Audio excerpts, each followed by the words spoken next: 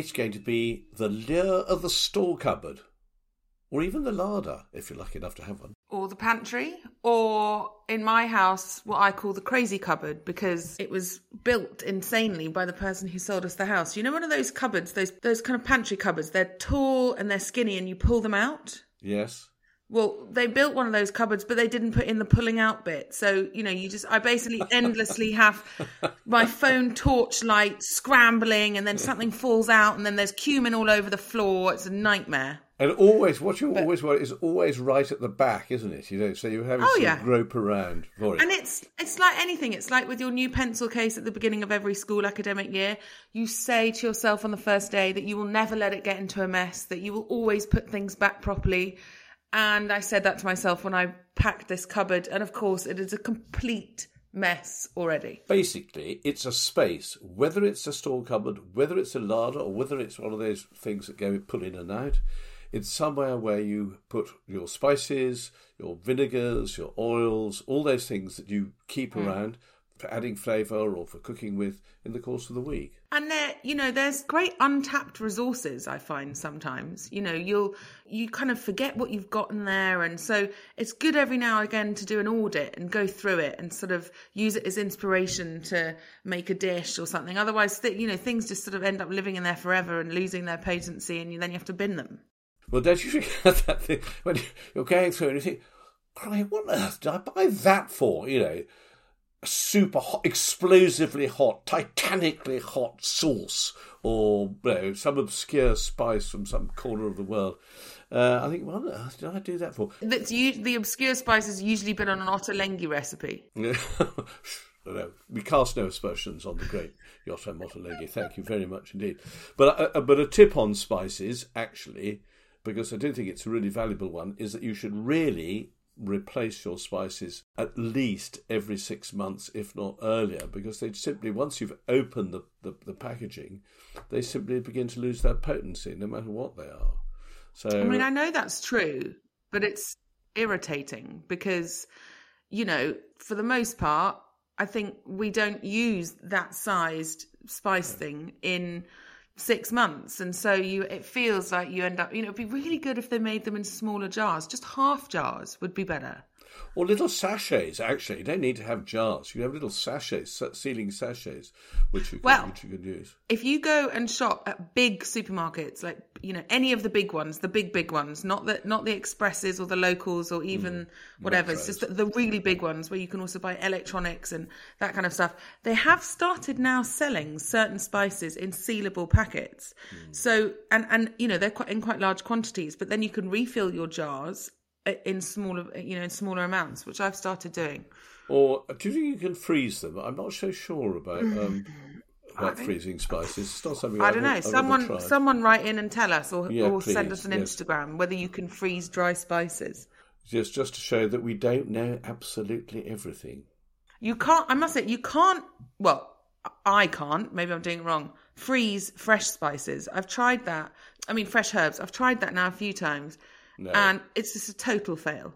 They just go all mushy, don't they? Yeah, doesn't work. But spices, maybe some spices you can actually. Well, so what are the spices which you like to have? What are the spices you rely on most? So what? Spices and dried herbs. Maybe we can talk about. Okay. But the things I use the most. I use cumin quite a lot, turmeric, dried coriander. When you say dried coriander, do you mean coriander seed or coriander the Oh, both coriander seed and leaf. Dried leaf. Oh, fennel seeds. I use those a lot. They're great. You can use them in all different types of cuisines. I use fennel seeds. Chili. I've got cayenne pepper and chili flakes always. Yeah. And then the one that you're going to grimace at, but I don't care, is garlic granules. And they are totally different to fresh garlic, so you don't use them in the same way. They basically, it should be called garlic salt, because basically it's another way of salting it. But I use them really frequently. I've probably used them on things I've cooked for you, and you've enjoyed them. In fact, garlic granules, we use them so much in our house that is the one that probably gets rebought every 3 months naturally. Oh, really? Well, I have to say that they have yet to find their way into my spice. You have I must say, when I cook at your house, you've got quite a restrained, dry spice collection. Yeah, I don't use a lot. The one or two things major things that I use. Peppers, I'm really, really keen. I now have about 5 or 6 different Tilly cherry pepper, the black peppers and white peppers, not the pink ones. And I don't mean the chilies either. I mean... Are we talking about peppercorns here? Peppercorns, yes. Peppercorns. Peppercorns, yes. And yes. Sarawak, Australian. I get that. I love the lure of the exotic. Ooh, That's what it we need to do peppercorn tasting because I'm interested as to what these. Yeah, I'm up. Well, they have a great difference. And for example, when I have my boiled egg, on those days when I have a boiled egg, I never use a black pepper. I use a white pepper because I think the gentler but also still quite powerful flavour of the white pepper sits much better with the egg. I know that sounds absolutely pretentious nonsense, but never mind. We must have these little rituals. I use juniper. I use that quite a lot. I love allspice. Oh, do you use it? I'm not a fan of the flavour of allspice, but I'm with you on juniper berries. Yeah, they're very good. Yeah, a bit of nutmeg occasionally I use. I'd always like to have a little pack of saffron around the place too. Yes, love saffron. So if you're going to make risotto, the other day I did a classic ossobuco with risotto milanese, and that sort of golden heap I love saffron of rice. Risotto, or even just sometimes saffron through a bit of pasta. With a bit of cheese, you don't need much else. And I think actually this is useful. We shouldn't just talk about what's in our cupboards, what we use it for. So juniper berries, I crush them and I put them under duck legs when I make duck legs.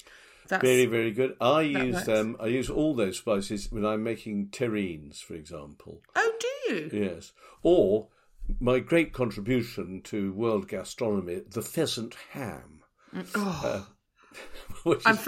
I'm obsessed with it. And for those listening who know what biltong is, it's effectively pheasant biltong. It is absolutely delicious. It's game biltong, but what you do is that when at the end of the curing, which only doesn't take that long, which just means burying pheasant breast in salt for about 36 hours. But then I wrap them up with, I roughly crush the peppers, the juniper, whatever else, others, coriander frequently I use, and just wrap them up in cling film, and then I freeze them, and then they sort of begin to permeate the flesh of the pheasant ham, while they're freezing and also when they're unfrozen. Anyway, there's a little tip there of what to do. Now, and I noticed when I was at your house recently, you have garam masala. Yes, I tend to have it for a particular use, and then it stays there, lives there, forlorn and unloved. And this is the real problem. Cooking, in my view, the way you cook, where today it's Asian, tomorrow it's Indian, the day after that it's Lebanese, or whatever else it happens to be. Each of them requires a different range of spices, and so you buy the spices, and the first time you eat them, fantastic. And the second time you eat them, fantastic. The third time you eat them, where's the magic gone? I know, I agree. The spices, so it's a tricky one. And I think that, hence why Peter and I have probably got. I should have counted them before recording, but I would estimate no less than 25 little bottles in our crazy cupboard of and it's things like mustard seeds. There's only one recipe I use mustard seeds for, and they'll sit there for a year and a half, but. You're right. You buy. There's often, if you cook lots of different things, there's not a lot of overlap. So you just have to have more. No, the spice range that you use for Asian cooking is completely different than that you use for Mediterranean cooking or for Indian cooking. So you do have to be a little careful. And I think particularly, given the price of food these days, you have to be slightly sort of plan ahead a bit. But also, having said that, it doesn't often go that wrong if you just do a bit of substituting. And, Google is really good for, I was trying to make a recipe the other day from a Japanese cookbook I bought myself, and it wanted sake. I thought, oh God, I don't like sake. Nobody sells small amounts of sake. So I just Googled what's the alternative. It said rice wine, and we had mirin in the cupboard, so I used mirin, and I don't know what it was supposed to taste like, but it was delicious. Yes. So I don't think that's a problem. I think the lesson of that is that no recipe needs to be followed slavishly. You just have to go with the flow a little bit and go with your store cupboard and use what you've got. Yes. I have dried Italian chilies that I use quite a lot to liven up, things. But aren't those the ones that you say you've had that packet for like decades almost? They're vintage. So hang on. So is this the one thing that doesn't lose potency over time? It doesn't, no, because they're dried. I think they keep their flavour. They may not have quite the sort of the freshness that some more recently bought was, but they do the job of giving that, whatever it happens to be, that kale, a bit of a zip, a bit of a zing. So what what other things do you have in your vinegars? Well, Vinegars? Of course, we've got the whole sort of separate oil and vinegar situation drawer, and I always tend to have a very good quality olive oil, a medium olive oil, and then a a vegetable oil that doesn't have a flavour. Vinegars. What do I have? I tend to use Chinese rice wine vinegar more than anything. I don't have a balsamic, and I have the odd bit of vinegar that you give me because you make your own. And I think if one had if you have the know-how and the time, that's great fun. I mean, the last one I finished of yours was elderflower vinegar. It's not the one thing about making vinegar. It's the least energy intensive activity known to mankind. You have to get a vinegar mother. And my vinegar mothers are in fact they're spores. They're anyway, whatever it is. And they settle on an alcoholic liquid, and they convert the sugars into acids. So one of the earliest known foods, the earliest known fermentations was, I think, Mesopotamian beer was turned into vinegar back 4,000, 5,000 years ago. They found some traces somewhere. And how long's the process? Once you've got your vinegar mother, all I do is, whenever I've got those rare occasions when I've actually got some spare wine, I just pour it in. I've got this vinegar crock, pour it in at the top. They're spores, and they are yeasts actually, which are floating naturally around in the air, and they happen to settle on some red wine which I left open, and suddenly I noticed this little thing growing in there, so I decanted it into a vinegar crock, and every now and then I just pour wine in, and it takes a day or two, and then it's the most delicious. Oh, that's quite quick. It is. Quick. So I have one of those. I have a wine one, mixture of red and white. I have a cider one, which is very good. And quite by accident, I started making some elderflower one, as you said.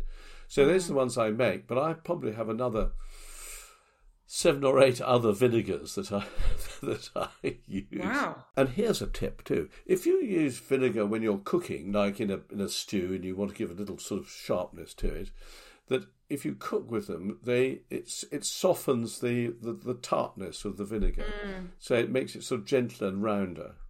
Actually, and on that, I'm just thinking about that. I went to a friend's house recently, and she cooked lovely Italian pasta dish with tomatoes and olives and lots of interesting flavours. And she now puts a glug of vinegar in pasta, and actually, it has the opposite effect to what you think. It does sort of soften things rather than make them sort of zingy and tart. Do you mean she adds it to the sauce, or she adding it? Well, no, she sort of adds it at that point where you're mixing everything at the end, and you're putting a bit of the pasta water back in, and all of that.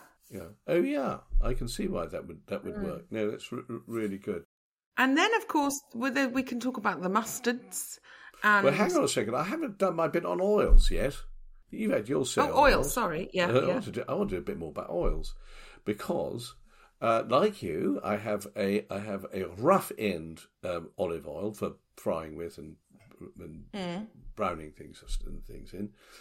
Then I have a much more high end, fancy olive oil, and then my vegetable oil, the sort of neutral oil, I always use is peanut oil. Partly for 2 reasons. Partly because it's got a slightly higher viscosity than normal, sort of corn oil and stuff like that. And it's marvellously neutral. It also has a higher burning point, so you can heat things. Oh, does it? Also. And I use it for making certain dressings with. Like, for example, if I'm making a dressing for artichokes, I don't use olive oil for that. I only use peanut oil. That's And very forgive much my it. ignorance, but why do you want a higher viscosity in your oil? Because it clings slightly more to Okay. the. So when you're dipping in your globe artichoke, it glistens with the oil. Anyway, that's my oil. But you have things like sesame oil too, don't you? Oh yeah, we've got sesame oil, toasted and non-toasted sesame oil. But that's it on the oil. Oh, chili oil. Oh, chili oil. Big chili oil fan. Yeah. The one vinegar I do not have in my repertoire is balsamic vinegar. Me too. Don't have balsamic. I think it's a crude and vulgar, rather oafish condiment. Poor balsamic. That's a terrible review. No. Good balsamic, traditional balsamic, is one of the most divine things made for mankind. But as traditional balsamic vinegar takes at least 25 years to come about. Well, it's that stuff you buy from Modena that you practically have to take a mortgage out for. Well, the way you make it is you get stuff called mosto, which is just boiled must. It's just raw grape juice from the Trebbiano grape. And I think you reduce it down, and then you decant that into a barrel, a small barrel. And then every sort of 5 years, you decant it from one barrel into another barrel made from a different wood. And the woods are, I think there's oak, chestnut, cherry, something or other, and something. Wow. I mean, how anybody decided on these different woods, I simply do not know. But the water gets drawn out of it, and it gets more and more intense and more sort of polite. Get the flavour, Dad. Yeah, it does. It's very intense, and I think it's very good for you. But the normal commercial stuff, honestly, you can feel the veneer on your teeth being peeling off as a result. But yes, when you get good balsamic and you just have a dollop of that on a piece of really good Parmesan cheese. Oh, just to drizzle over. A drizzle. I hate that word. Drizzle. Another thing I hate. Am I becoming rather crotchety in my old age? No. I mean, you've always been crotchety around food. Just passionate, I like to think. So, okay, then we've got mustards, and we've got ketchup versus brown sauce. Not versus. Together. There's room in the world for both. I'm a brown sauce girl. I've never really been a big ketchup fan. Oh, see, ketchup goes very well with sausages. Yes, ketchup in a hot dog, for sure. On a Sunday morning. But if you want an egg and bacon sarnie, it's got to be brown sauce. Got to be brown sauce. There are certain things that only get work with brown sauce. Mustards. And are you specific about your mustards? Well, I always have a pot of English mustard because I like it. Because if you want to make a sausage sarnie, you can't use anything else in my view. I mean, all those American mustards and French mustards, just no good. Whereas there are certain things, for example, if you want to make rabbit with mustard sauce, it's got to be French mustard. Lapin à la moutarde. And where do you land on the old whole grain? I tend not to land on it at all. It's my numero uno. I love whole grain. It's that pop. Oh, I just love it. I think you've got a rather more subtle palate than I have, darling. I think you're sophisticated. No, I'm just a textural person. My food loves are mainly texture based, as are my food hates. Okay, what about things like harissa? Yeah, not a staple. Occasionally, for the odd recipe, or when we go to Stroud Farmers Market and that the smokehouse From makes the most incredible. Smokehouse. Yeah. Oh, that harissa's amazing. But it's really bloody nice when you have it around, but it's not something I buy regularly. But do you have other things like za'atar or what are the other spice and herb mixtures that you in the Middle Eastern, or unduya? Za'atar again, or what? Unduya, which is a southern, it's a Calabrian. I mean, paste. Yeah, occasionally we get that, but again, it's expensive, right? So these are not the cheap kind of standards. So I tend to, if I have it in the house for a particular reason and then we finish it, it's not something I'm always rebuying to make sure that we've got. Yeah. So, and do you have any other sort of staples? What about, things like dried beans and dried vegetables. Do you have any? Yeah, I've always got cannellini beans around, a bit like we cooked for you the other day with some duck. Always got cannellini beans around. Chickpeas, because we started making our own hummus, which is nice to have around. Can I give you a fantastic chickpea soup? Zuppa di ceci.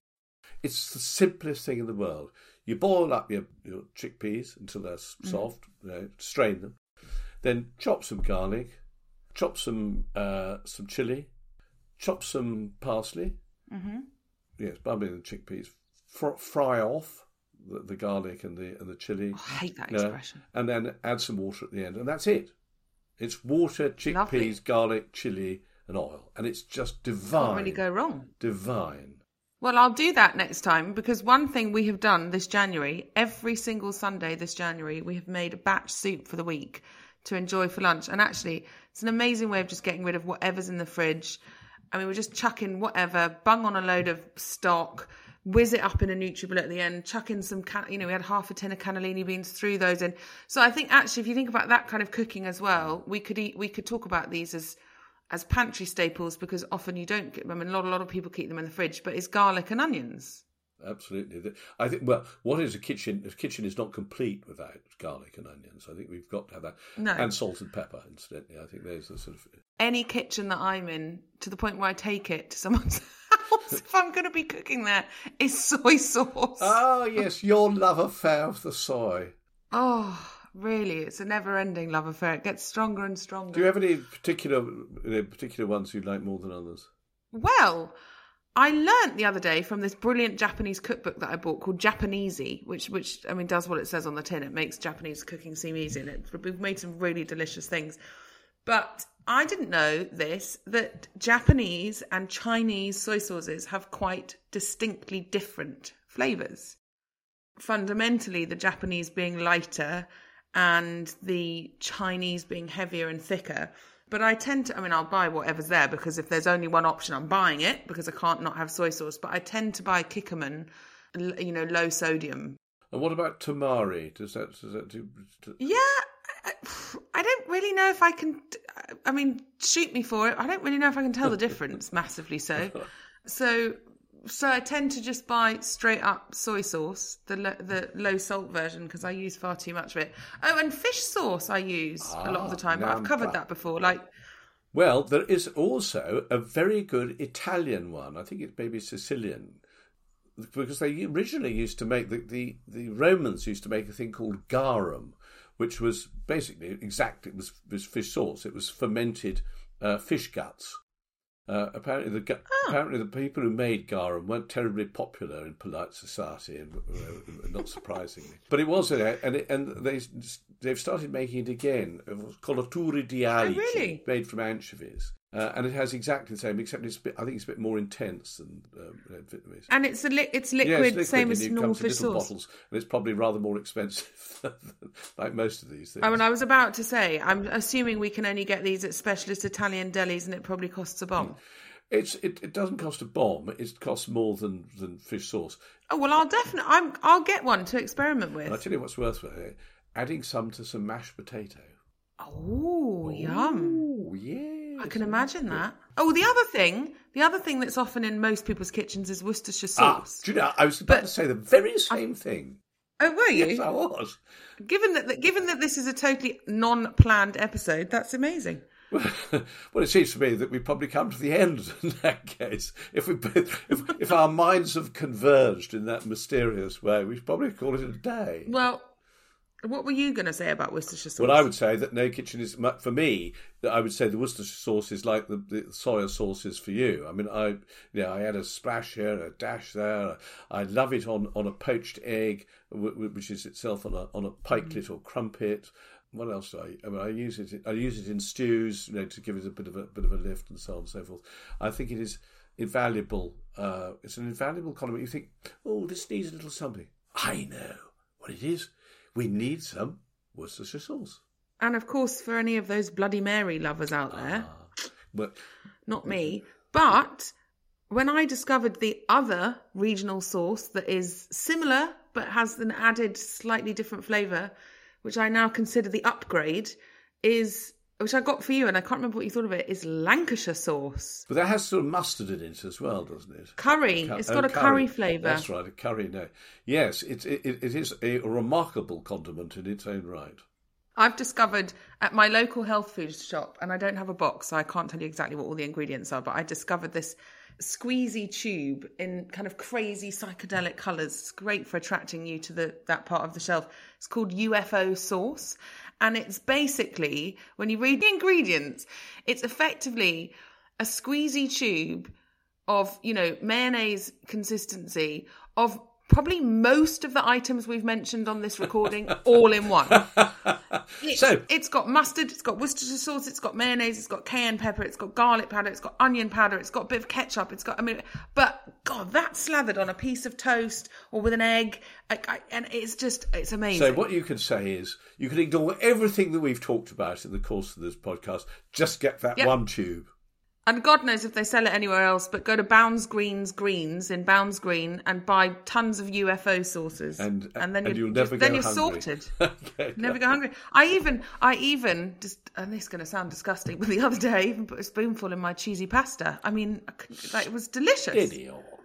Some things have to be respected, really. Anyway, why not? It's I think we should probably draw a halt to this, because otherwise we'll discover that yet another little corner where there's a little stash of delicious little nuggets of this, that, and the other, which we should be talking about. So exactly. Well, maybe there'll be a part 2, because I'm sure we'll come up with lots of other things. We can all come back for more. But go on then. Before we go, tell me something you've cooked recently or that you're about to cook. Well, I told you that I'd done this. I did this ossobuco, classic ossobuco. And it was for a charity dinner that Tom P.B. Parker Wells and I were cooking, and I made the ossobuco and the risotto alla milanese, and then I made. Do you remember my late sister-in-law's Delu's lemon tart? One of the great things of beauty, and it's instead of having a thick custard like that, of lemon flavoured custard on it, it has a very thin layer, very, very intense egg, butter, sugar, lemon juice, and lemon peel. That's it, and it's just the most divine thing. And which side of the tomato mountain do you land with ossobuco? To tomato or not to tomato? Well, that's a very good point. I actually did not tomato this last one.